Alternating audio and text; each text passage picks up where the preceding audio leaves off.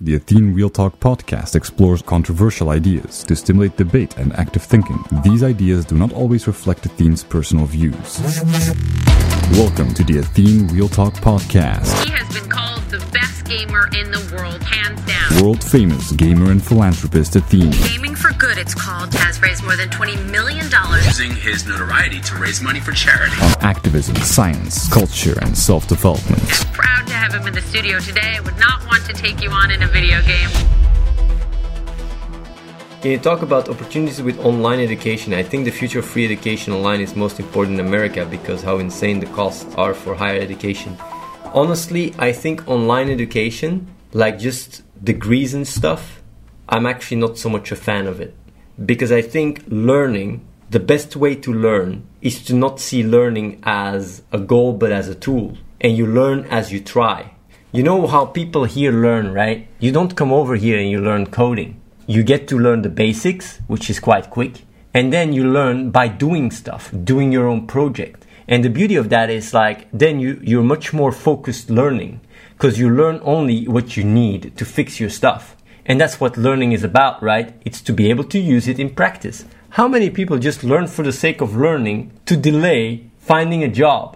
How many right now watching the stream just go to the university or school or whatever because of their parents? And they just don't want to find a job because they don't want to go work. So they just learn and learn and learn and learn and go to university because they don't know what the fuck they want to do with their life. How many is just like this? And the thing is, if you have a more focused mindset where you take, ownership and control of your own life, where you say, what do I want to do? And actually put that into practice, and learning is a side effect of that, you will see that you learn 100 times faster. I think when you talk about being happy, I can't seem to break through being 7 to 10 for happiness. Nothing is really fun or exciting anymore. I can talk about happiness. Life is not about being happy. You might wonder and say, what do you mean, Athene? If it's not about happiness, then why am I even alive? I mean, I'm going to die one day anyway. The thing is that you're identifying with you when you say these things. I'm going to die one day. The baby that you were, does he still exist? The version of you 10 years ago, does he still exist? You are changing every time, every day. You're constantly a different entity. The idea of I'm going to die in the future, it actually doesn't make so much sense. It's like we are a superorganism. Your cells die and reproduce all the time. It's because we identify with an identity, and that identity will cease to exist. But for many people, that ceases to exist even before you die, if you have Alzheimer's or whatever.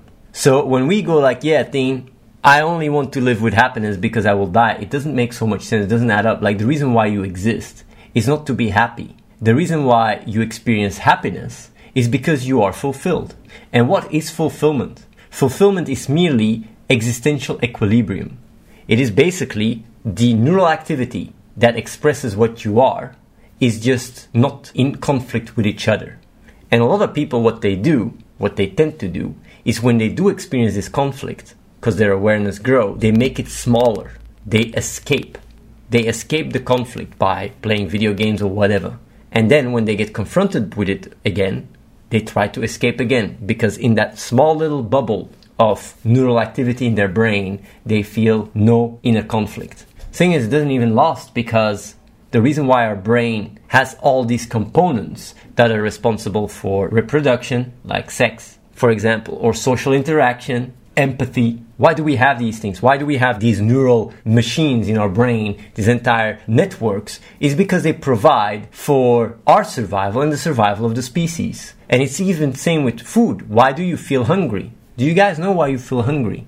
You're like, it's because my belly starts rumbling. It's not because of that. The reason why you feel hungry is because the part responsible to have you eat becomes more active. And since you are merely the expression, the manifestation of all your neural activity, if more and more the part that is responsible for food becomes active, it becomes more and more part of your awareness. And that's how it is with everything. Everything you experience are merely neural components that express themselves within the brain. Nothing more, nothing less. You might say that sounds a little bit, depressing. No, it's not. It's beautiful actually to understand how everything is connected. Your environment, the people you talk with, your beliefs, your emotions, everything is connected. And that is also sometimes when people have a hard time to be themselves in the presence of other people is because they have not as strong backbone, neural activity that is really strong pathways that are present when you are around people. Because when you're around people, a lot of mirror neurons start firing. And if you don't have a strong backbone or strong neural pathways that make you grounded, you lose yourself because you literally become part of your environment. And understanding this really allows you to put happiness, because that's what was your question, into context, because happiness is merely this existential equilibrium where all these components do not conflict with each other. And how do you do that? It's not by, chasing happiness, because chasing happiness literally does the opposite. For example, right? Let me give you the metaphor of an orchestra. If you have an orchestra playing music, the music itself, when it's in harmony, that is happiness. And every single person that is playing an instrument is basically a neural component in your brain.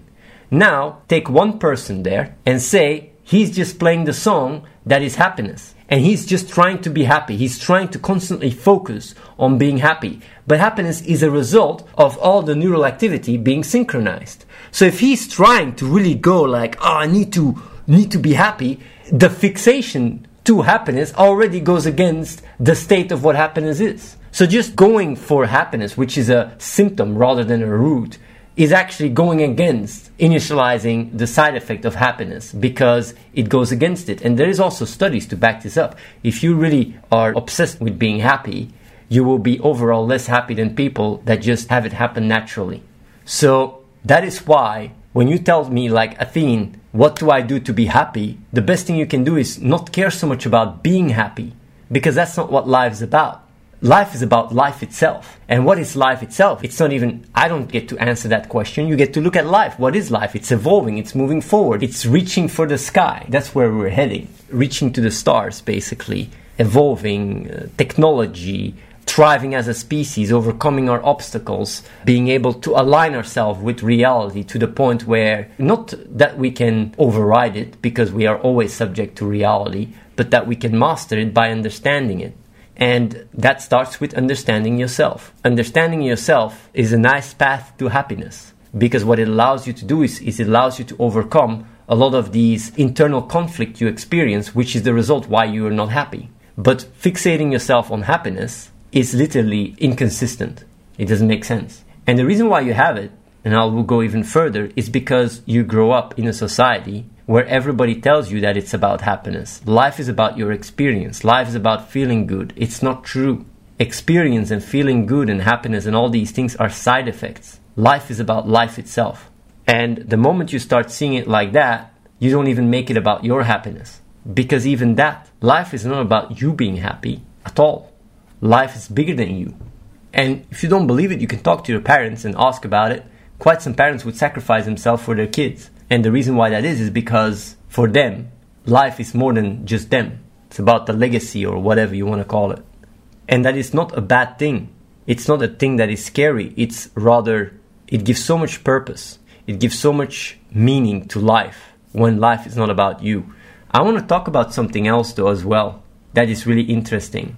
Because I talk a lot about purpose and meaning and stuff, but some people might really go like, yeah, but Athene, we're all going to die. The universe is going to collapse. It doesn't all matter, like the nihilistic point of view, right? And I like to address that one as well, because I know a lot of people that are more on the intellectual part of the spectrum tend to use that argument to justify their numbness to all emotions. Because funnily enough, we tend to think that our reason is what brings about how we feel, but it's the other way around. We feel numb, we feel depressed or whatever, and then we come up with rationalizations afterwards. Because if you're happy and stuff and you're fulfilled, you wouldn't even think about these things. But even then, people would say like, no, it's because I'm more intelligent or something. I've had my own share of people talking about these things, and I just want to address it because it can be an eye-opener that when you say life has no purpose, that the argument itself is self-contradictory. And what do I mean with that is when you talk about purpose, you already talk about the concept of purpose, which requires people to have created the concept of purpose. And the thing is that the way the brain works is the brain works very binary. It says there is either purpose or there is no purpose. But the thing is that if you take humans out of the equation then it's not so much like there is no purpose. And you might wonder, like, that doesn't make any sense. Purpose, of course there is no purpose. That's not true. Purpose doesn't exist. And you might say, like, yeah, that's the same. That's not the same at all. And I will give you an example. Because when we say purpose doesn't exist or there is no purpose, the difference is that no purpose is the opposite of having purpose. While purpose not existing doesn't even include whether there is purpose or no purpose. The concept of purpose just doesn't exist. And the best way I can explain this is with a metaphor. When you think, how do blind people see? You would say they don't see. So yeah, what do they see? Black. But that's not true. A blind person just sees as much as you see through your elbow. Seeing just doesn't exist. So when you compare seeing, you compare it to no seeing.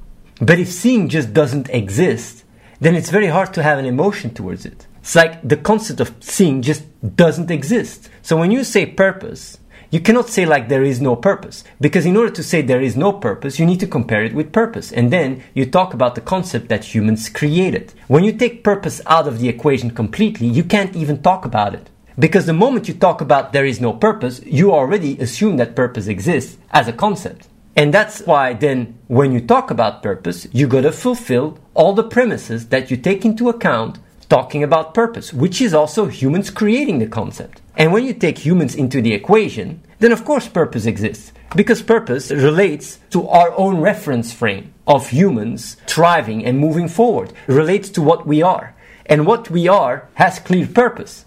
I mean, if it wasn't for moving forward, if it wasn't for our ability to think and be aware and be able to create these thoughts and ideas, we wouldn't even be able to get to the point of purpose. So just our ability to even ask the question if there is purpose or not on itself already shows there is purpose. Because purpose, if you actually look it up, what the definition is of purpose, I'm going to actually Google it. The reason for which something is done or created or for which something exists, that's purpose, right? Well, there's a clear reason why we exist. We exist to evolve. We exist to thrive. That is what life is. Without that component, we would not exist. So no purpose would literally go against our existence. I mean, there would be no purpose if we wouldn't exist, but we do exist. So therefore there is purpose, because the reason why we do exist is to thrive humanity to move forward, progress, even evolve further than humans.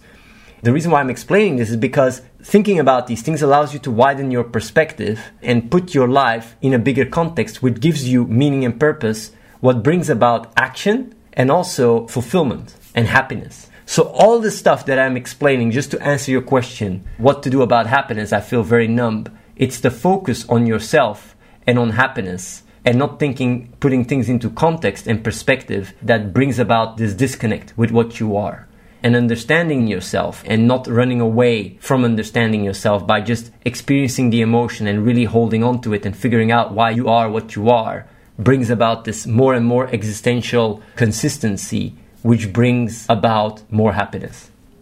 What do you think about Jesus? My answer to that question is not going to be a standard answer, but it's a very interesting way of thinking about it. When you think about Jesus, right, you reckon that you're talking about Jesus the person, right? But the thing is, it's not true. When you talk about Jesus, you talk about the stories and the intersubjective conceptualization that you have been conditioned to believe as you grew up. Because the person Jesus, you don't know who he is. You just know the stories that people told you.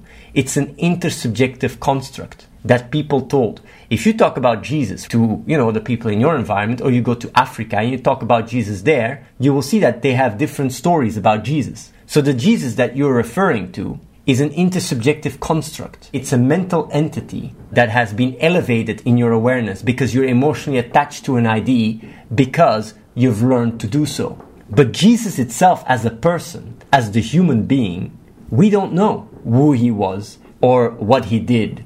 We just can assume. And he was just a human being, just like me and you. I think Jesus probably did exist, but the idea and the thoughts we have about Jesus are not the one that are based on the factual Jesus that has existed more than 2,000 years ago, but actually the stories and the tales that have moved on. And when you realize that, and you look at it from a perspective angle, and you understand that the idea of Jesus is merely an intersubjective construct, and that Jesus itself was just a human, if you find certain traits in the concept of Jesus and you distinguish yourself from them because you label them as Jesus, you dehumanize him in order to justify or rationalize why you can't do what he did. But the thing is, if Jesus was just a good person, and if you imagine like you go back in time and you get to meet him, I mean, he would just be a normal person. He wouldn't be shooting fireballs and shit. He would be just a normal person, just like me and you. That person, that good person, is also in you. It's in every one of us. We all have the potential to be good. We all have the potential, even more so, to be even a better person than Jesus. Jesus did not have the information that we have access to. Jesus didn't have the resources that we have access to. We can literally be a better person than Jesus. We have the potential. I'm not saying we are. I'm saying we have the potential to be a better person than Jesus if we would, find it in ourselves and try to be as consistent as possible and just be doing what is right. But we have this distinction to say like, oh, we got Jesus, and try to find it in Jesus rather than to ourselves, because for a lot of us, it's easier. It's just easier to say like, oh yeah, Jesus died for our sins, Jesus loves us, Jesus this, Jesus that. But finding the Jesus in yourself, and when I say Jesus in yourself, I mean like this good person that really tries to do what is right and is selfless, is something that we're all capable of doing. And that's the thing, like we tend to really, have this social conditioning where we think within the intersubjectivity, right? But at the end of the day, when you strip away the intersubjective framework, which intersubjective, what I mean with that is what other people believe and say, if you strip your worldview from the intersubjective glasses you have on, you get to see reality for what it is much clearer. You get to see the truth much clearer. And that's what it's about at the end of the day. It's not about stories or fairy tales or whatever. It's about the truth. And the truth is defined by reality. And the only thing we can do is we can ballpark it with our senses. We can ballpark it with what we've learned from other people. We can ballpark it with trial and error, with measurements, with the scientific method. All these tools allow us to get closer to what reality is. But at the end of the day, reality is the truth. And in order to find the truth, the best thing you do is to be as least biased as possible and see it for what it is. And when you ask me the question of what do you think about Jesus, I'm explaining that Jesus itself is merely a construct, a mental construct within the intersubjectivity. Same with God, it's a construct in the intersubjectivity. What is God? What is the reality of God? Or what is the reality of Jesus? The reality of Jesus is he was a human being just like me and you. Much more likely than he was a magician that could shoot fireballs. And the thing is, when you look at that, for some people it might sound scary, but it's actually very liberating because it allows you to come closer to Jesus and God than you've ever been, because you start understanding it more. You start understanding more like being a good person is something that is inside me. If you would say God is everything, God is the creator, then every time you understand why certain things work, why laws work the way they work, you get a bit closer to understanding God. And that's the thing, like, no matter how you frame it or warp it, or which concepts you use to navigate your own life or find safety in what you say, you have the ability to frame them in a way that enriches your ability to widen your perspective and really enrich your own life and those of others. And I want to give you guys a good example. It's a sad one. It's a sad example, but it's a good one because reality wins always. During the Ebola crisis, right, I went to Liberia, and basically one of the biggest issues of Ebola was not so much to stop the spread, because it's actually quite easy to stop the spread of Ebola because it doesn't spread through air. It spreads through touch. It's not an airborne disease. The thing is, the reason why it spread so fast was because Liberia was a very traditional cultural society where they had traditions where they buried the dead. And they had an entire ceremony where people kissed the forehead and such. And it is people died from Ebola, they went to bury them, and people started to interact with the corpses, and they started getting the Ebola virus themselves. And even though doctors and even on the state media, they were warning to not bury people in the traditional way and stay away from the dead, people just kept doing it and even started conspiring that it was an American trick or something to take away their culture. It's actually quite interesting to see how it went. The crazy thing though is that even though initially the shamans and the leaders of each community were having a narrative of like, it's the evil outside trying to take away our traditions or whatever, they all started dying because of Ebola. And what you had was just reality enforced it to the point where within half a year, the entire tradition and culture, warm culture of touching each other was completely gone. All of it. So when I went to Liberia, by the time I went there, nobody gave hands. Nobody touched each other. Nobody did, any of that. Once someone got Ebola, they shunned them immediately. No contact, nothing. And the reason why that is because no matter how strong the intersubjectivity is, because the intersubjective reality was all like, it's not us, our ancestors, our shamans, or whatever, we got this, right? You feel really strong. But if everybody starts dying around you, and reality hits you and smacks you in the face, you start aligning yourself with it, whether you like it or not.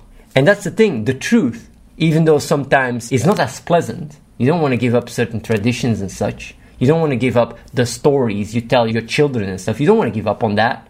The truth always prevails, because the truth is reality. And you can, same with people running away from their problems. You can run away from your problems, but you can't run away from yourself. And that's why, facing and confronting yourself with the truth and going about it in a way that you have understanding to navigate it, to navigate the truth, to navigate reality, is so much more of a consistent, stable paradigm than the one where you just focus on having the best experience and YOLO it up. Subscribe to youtube.com/AtheneWins. Watch the live stream at twitch.tv/AtheneLive and follow The Real Athene on Snapchat.